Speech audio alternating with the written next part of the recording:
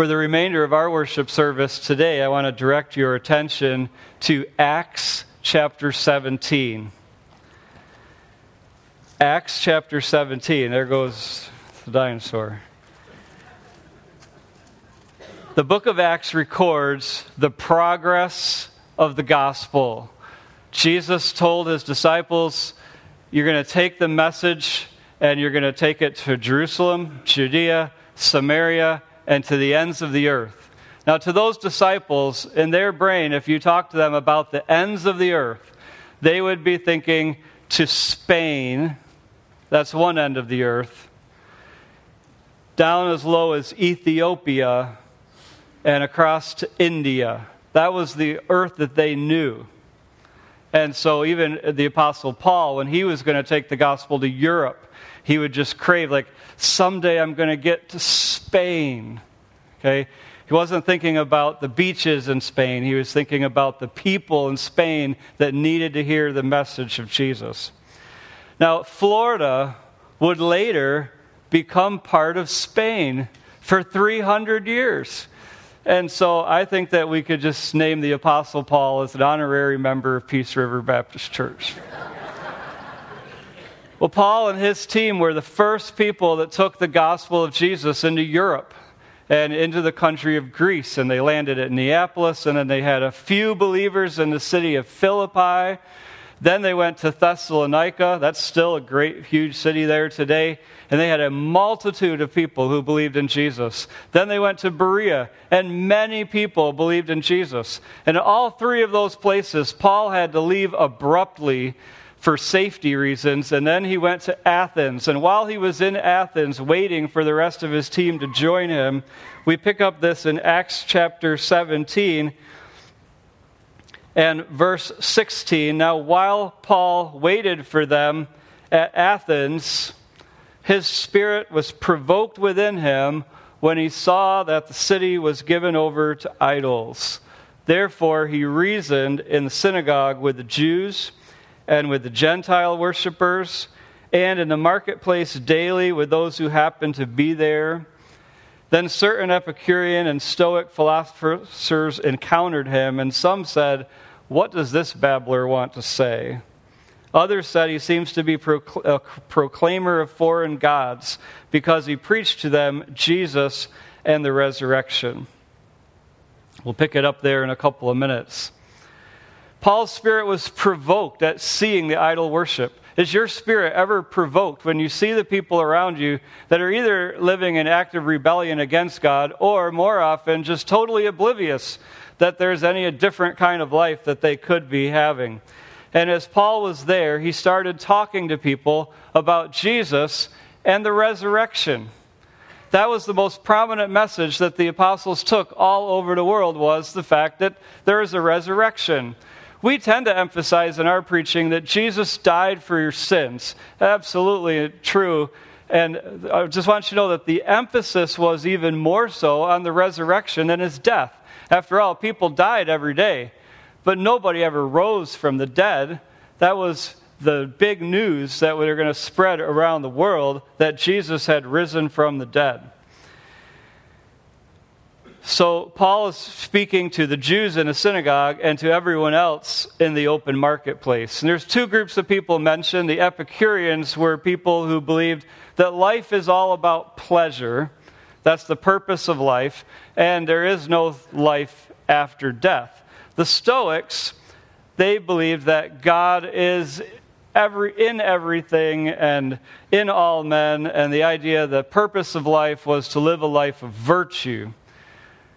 Now, these two groups brought Paul to a place, we'll pick it up here reading in verse 19. And they, those two groups, took him, Paul, and brought him to the Areopagus, saying, "May we know what this new doctrine is of which you speak, for you're bringing some strange things to our ears. Therefore, we want to know what these things mean."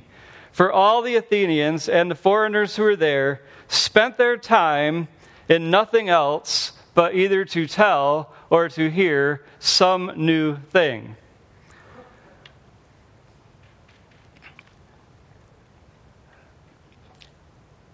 I want you to know that drive to have the latest, the greatest, the newest information. That same drive is what drives Google, social media today. I'm not going to go on a rant against social media. I've got a lot more important things to say than that. But I've read that if you have 100 Facebook friends, for example, then you have new content every day. If you have 500 Facebook friends, you have new content every hour.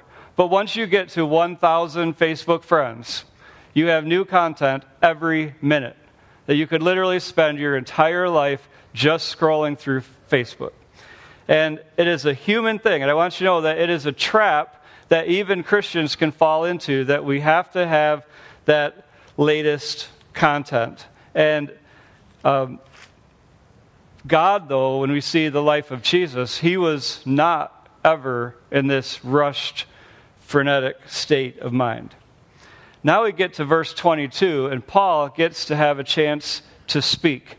And as far as sermons and speeches go, this was short. In fact, I measured it, and it was nearly to the word the same length as the Gettysburg Address. When Abraham Lincoln stood there and spoke for less than 2 minutes. And when Paul stood here and gave this speech, I recorded myself, I timed myself. It takes less than 2 minutes to recite this entire message that he spoke. Now, if Paul was in the synagogue, he would have opened up the scriptures and he would have explained to them about lambs being sacrificed and the covenant that God made with Abraham. But on the Areopagus, that would not have connected. As we desire to take the gospel of Jesus to the world, we have to make a connection between what people already know and lead them into what they need to know about Jesus. If someone already knows the Bible, they already know the doctrines of God, you'd start at Romans 3:23 and say we've all sinned against God. But what if somebody doesn't know what sin is? What if somebody doesn't know who God is? In some cases, people don't know what the word love means, and they don't know what it means to have a father. So how do you tell somebody about the wonderful love of the Father?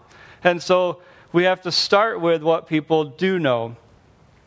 I also want to say that the places in the Bible are real places. This Areopagus thing, you can go there. You can get on a plane, go to Athens, and climb up that hill yourself. Or you can go on YouTube and see somebody else who took a video of it. And it's not that dramatic of a location. Today there's nothing left on the top of this hill except bare rock. And so there's stairways that lead up there, and you can look out over the city of Athens, or you can look up and see the ruins on the Acropolis. But there is a plaque at the bottom of the stairway that has the entire message of Paul's speech in Acts 17. And of course, it's written in Greek, but the whole thing is right there, only about 3 feet high. So I want you to listen to Paul's sermon, and then I want you to be ready to hear 10 takeaways, which are in your bulletin insert. Here's the entire speech. Men of Athens, I perceive that in all things you are very religious. For as I was passing through and considering the objects of your worship, I even found an altar with this inscription, to the unknown God. Therefore, the one whom you worship without knowing, him I proclaim to you, God, who made the world and everything in it, since he is Lord of heaven and earth, does not dwell in temples made with hands, nor is he worshipped with men's hands as though he needed anything, since he gives to all life, breath, and all things. And he has made from one blood every nation of men to dwell on all the face of the earth, and has determined their preappointed times and the boundaries of their dwellings, so that they should seek the Lord, in the hope that they might grope for him and find him, though he is not far from each one of us. For in him we live and move and have our being, as also some of your own poets have said, for we are also his offspring. Therefore, since we are the offspring of God, we ought not to think that the divine nature is like gold or silver or stone, something shaped by art and man's devising. Truly, these times of ignorance God overlooked, but now commands all men everywhere to repent, because he has appointed a day on which he will judge the world in righteousness by the man whom he has ordained. He has given assurance of this all by raising him from the dead. Now, when he mentioned raising him from the dead, that brought an end to Paul's speaking. And we'll see why. They just couldn't take that teaching. Notice that the very first thing that he said was what he did not say. Paul did not get up there and say, "Men of Athens, you guys are ridiculous. How could you think these things are true? What, are you demented or something?" He didn't start out insulting them.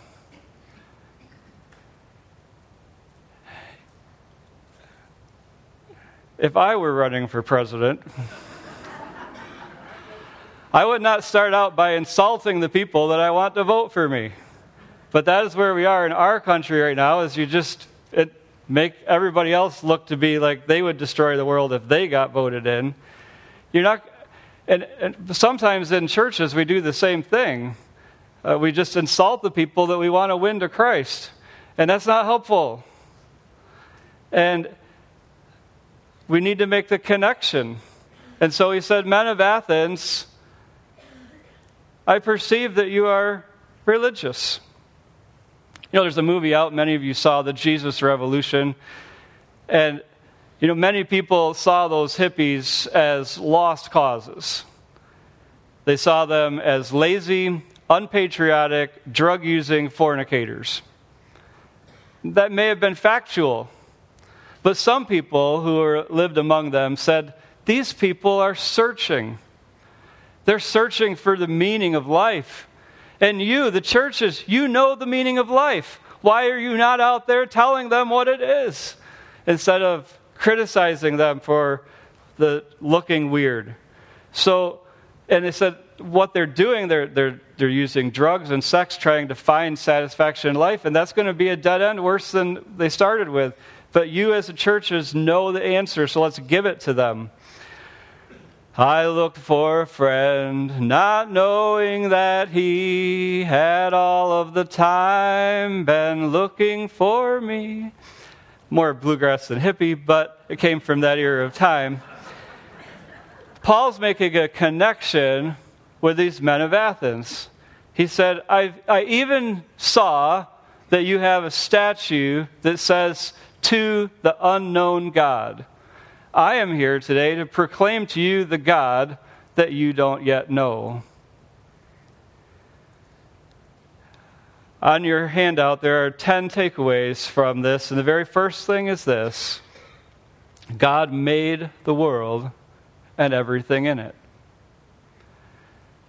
There is one God who is the creator. I am so thankful for the ministries like Answers in Genesis, Creation Research Institute, the Debunked video series.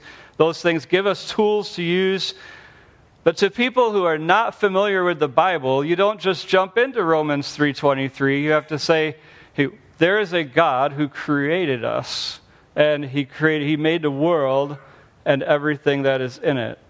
And so sometimes we need to know God as our creator, as our foundational truth, before we can learn to know Him as our Savior or our Father. Second, He is Lord. He is the Master. Americans these days are not good at submitting to authority. We're not good at submitting to parents, to school leaders, to law enforcement officers, to presidents. But we need to learn as humans that there will always be someone who is in authority over you that you need to submit to. And if you don't learn to submit to our earthly authorities, then how are we going to learn to submit to God? One day everyone will. One day every tongue will confess that you are God. One day every knee will bow. But it is better for us to recognize it now. When we come to God in prayer, in our lives, we come to Him in confidence, we come to Him in intimacy, but we do not come to Him lightly. And we present ourselves to God and say, God, you are holy, you are good, you are gracious. What do you want me to do? How can I serve you today? We need to be ready to say, yes, Lord, He is our master. Number 3, God doesn't live in buildings. Now, this is on Mars Hill. He's surrounded by the buildings that the Greeks had made, temples all over the place. But Paul is presenting to them that God is not limited to a building. Jesus said the same thing to the Samaritan woman at the well. He said, the time is coming, and now is, when neither in Jerusalem nor on this mountain, but you will worship the Father in spirit and in truth. Our worship is invisible. Our worship is in that immaterial, eternal spirit that we have. It's the spirit comes from inside, and it comes in truth. Anybody can fake worship and go into a temple and perform rituals, but Jesus said, the Father craves your real worship in spirit and in truth. Number 4, God does not need us. We need Him. If we stopped doing right now what humans do, it would not faze God a bit. But if God were to stop for 1 minute what He does, we would all be dead. That's the takeaway from Paul's message. God doesn't need us, we need Him. Number 5, from one blood, from one man, God made all men. Mark it down as a truth of Scripture. There is only one human race.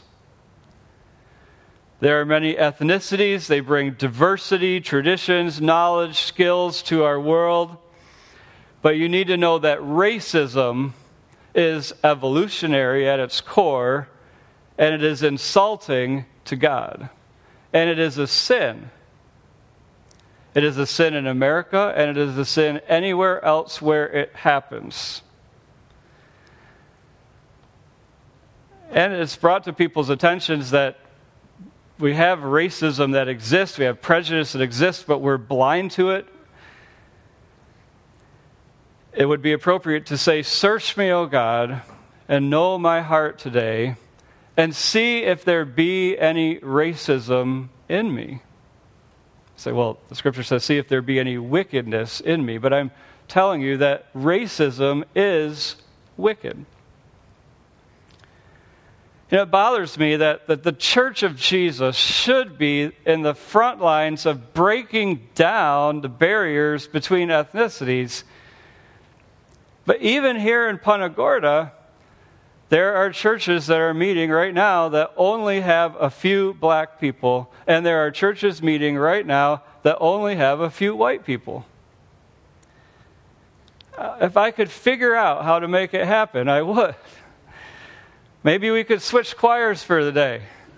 There's some black church in our city that, you know, maybe we could combine the choirs or trade a soloist or trade the preacher or something.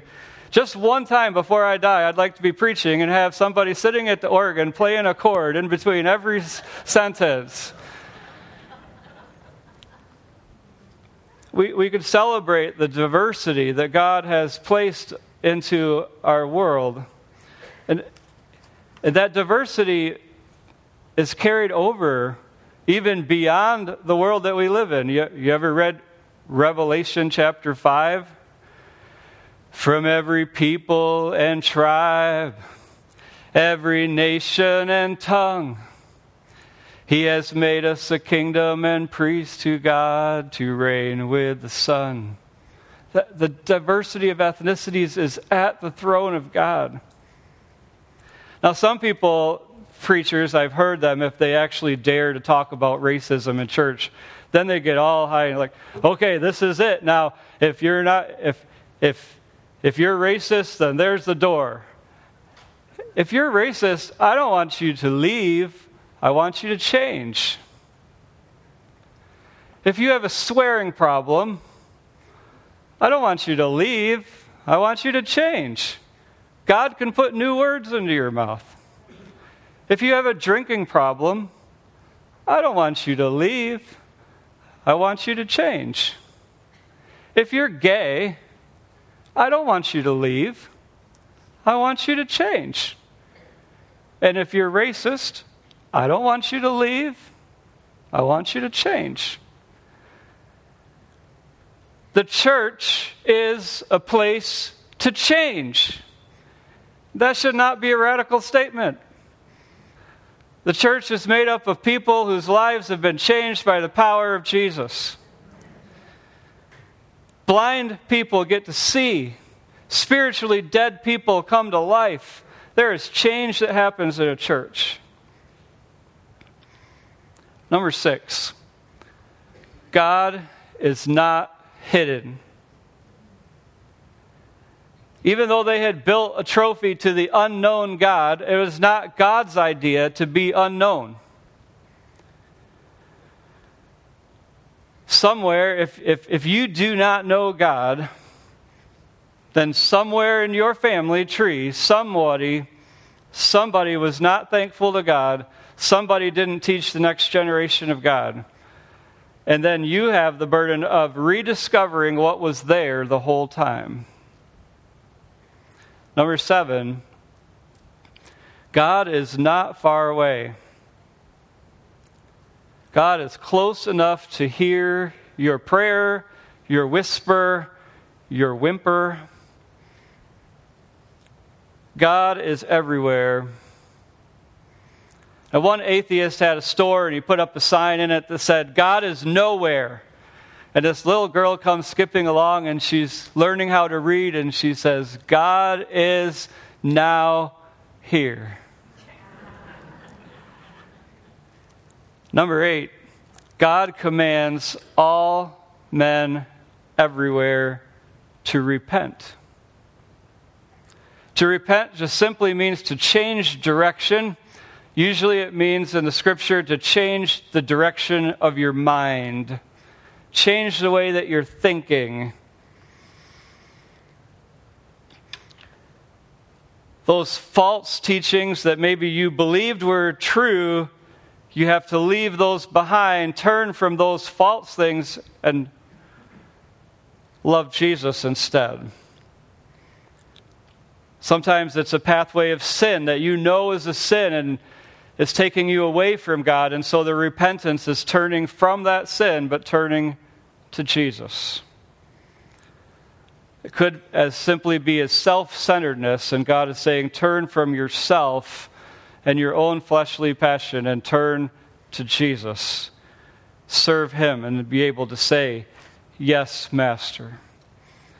Number 9, God will judge the world. At that very spot that they were standing, the Areopagus, in 399 BC, they sentenced Socrates to death. Now, we're Americans. Americans like to live in a judgment-free zone. And there are certainly warnings in the Scripture about judging. Jesus would be the first to say, before you try to pick the sawdust out of somebody's eye, you've got to get the 2x4 out of your own.